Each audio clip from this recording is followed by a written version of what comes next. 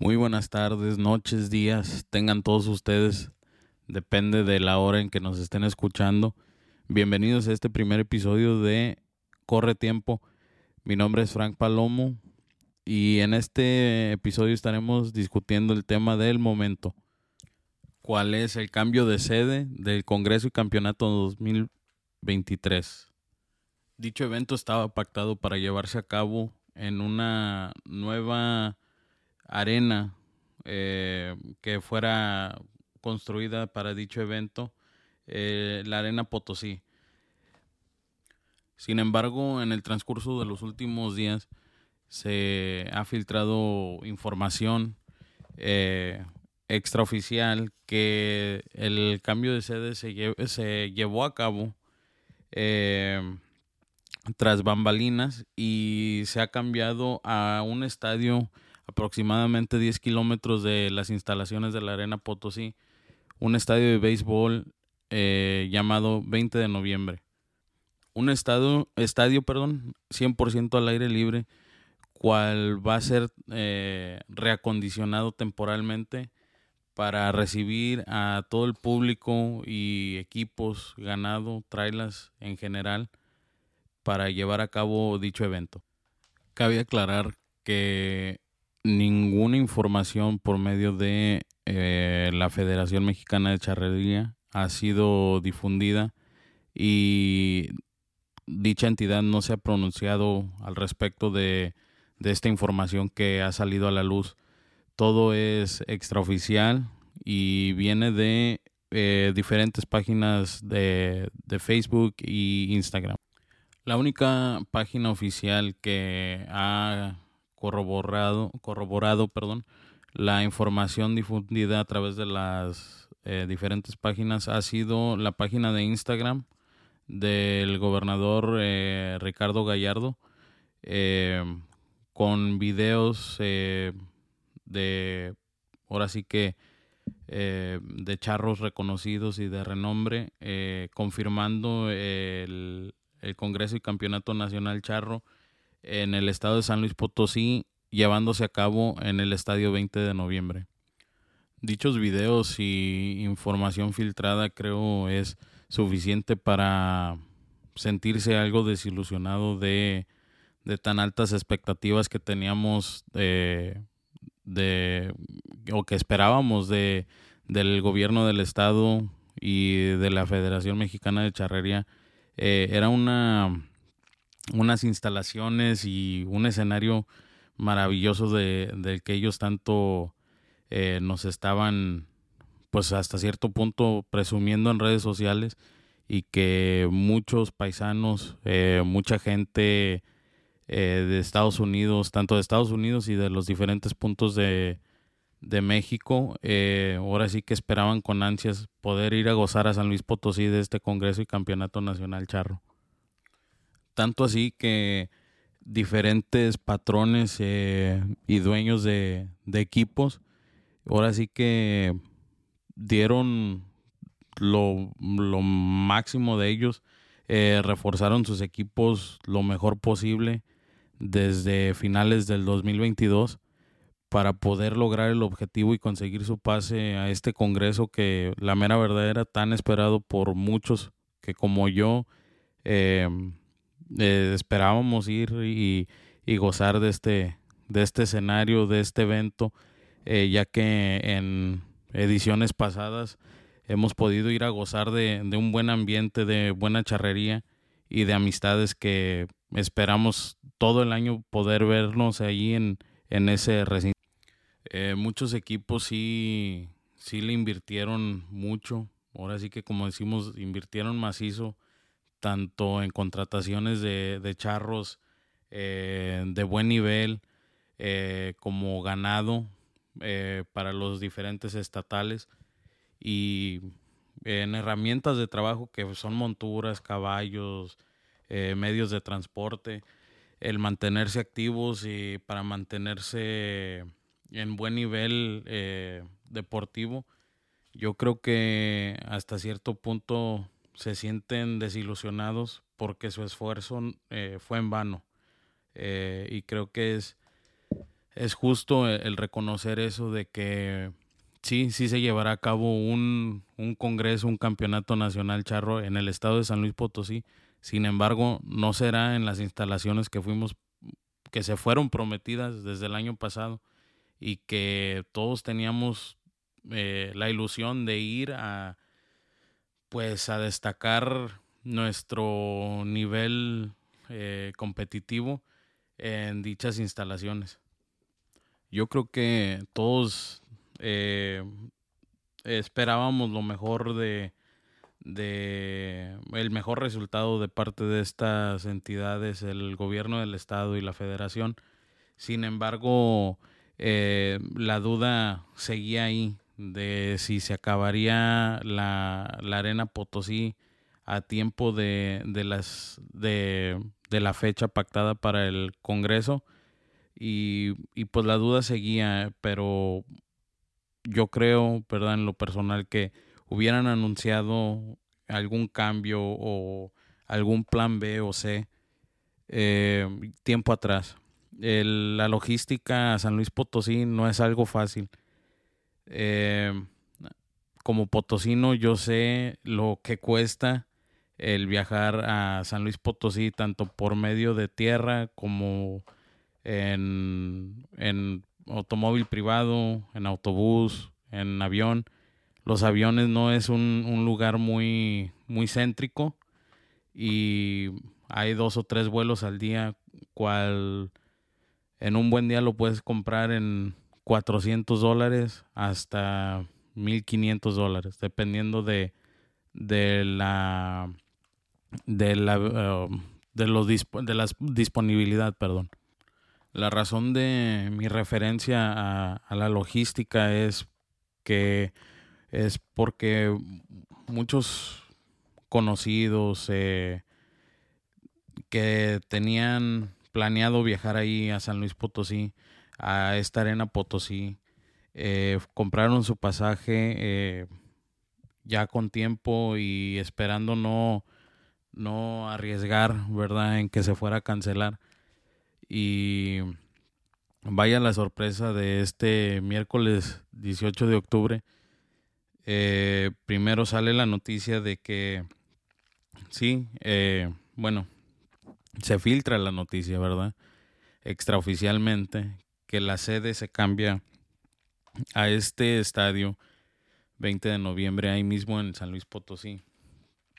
Y a través del día como anteriormente dije, se confirmó a través de videos que el señor Gallardo compartió en sus redes sociales, más sin embargo Federación no ha soltado un comunicado oficial, ¿verdad? Eh, pero hoy todavía se vuelve a filtrar otra información, cuál es que en una convocatoria se da la sede, se pone como sede Rancho El Pitayo en Querétaro, cuál es otro estado ahí mismo todos sabemos, ¿verdad?, que es un otro estado vecino a San Luis Potosí, 2-3 horas de trayecto por tierra.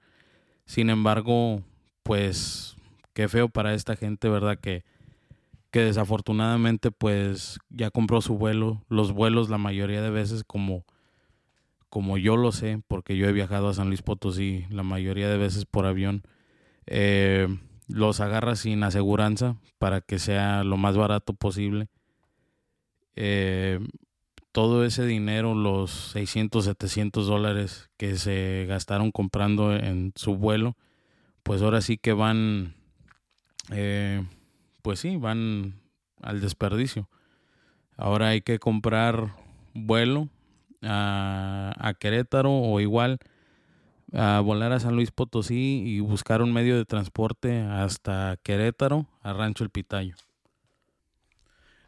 No se me hace justo que la gente tenga que sacrificar su dinero así nomás y que no haya un comunicado oficial con certeza y que no eliminen dudas de la gente. Creo que si este podcast llega a manos o oídos de algún dirigente dentro de la federación. Me gustaría expresarles que, por favor, sabemos que suceden diferentes cosas, que eh, la construcción, el progreso dentro de la construcción depende una gran parte del clima y que a veces no se puede contra la voluntad de Dios. Pero sí, por favor, diríjanse a la gente que tenía buenas intenciones de acompañar a nuestra federación, ahora sí que a su magno evento.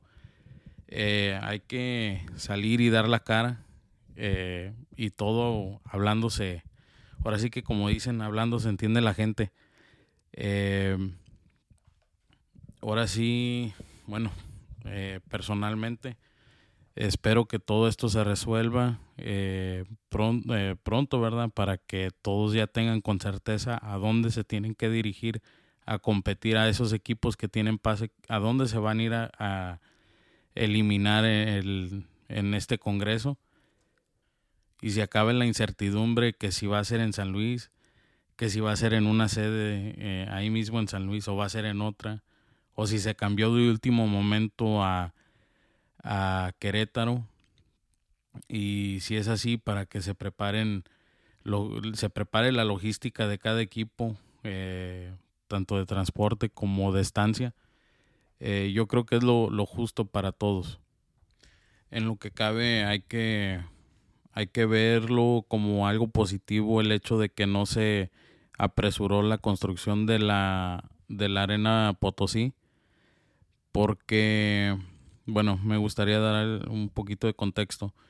Eh, yo soy, como ya lo saben, soy Frank Palomo.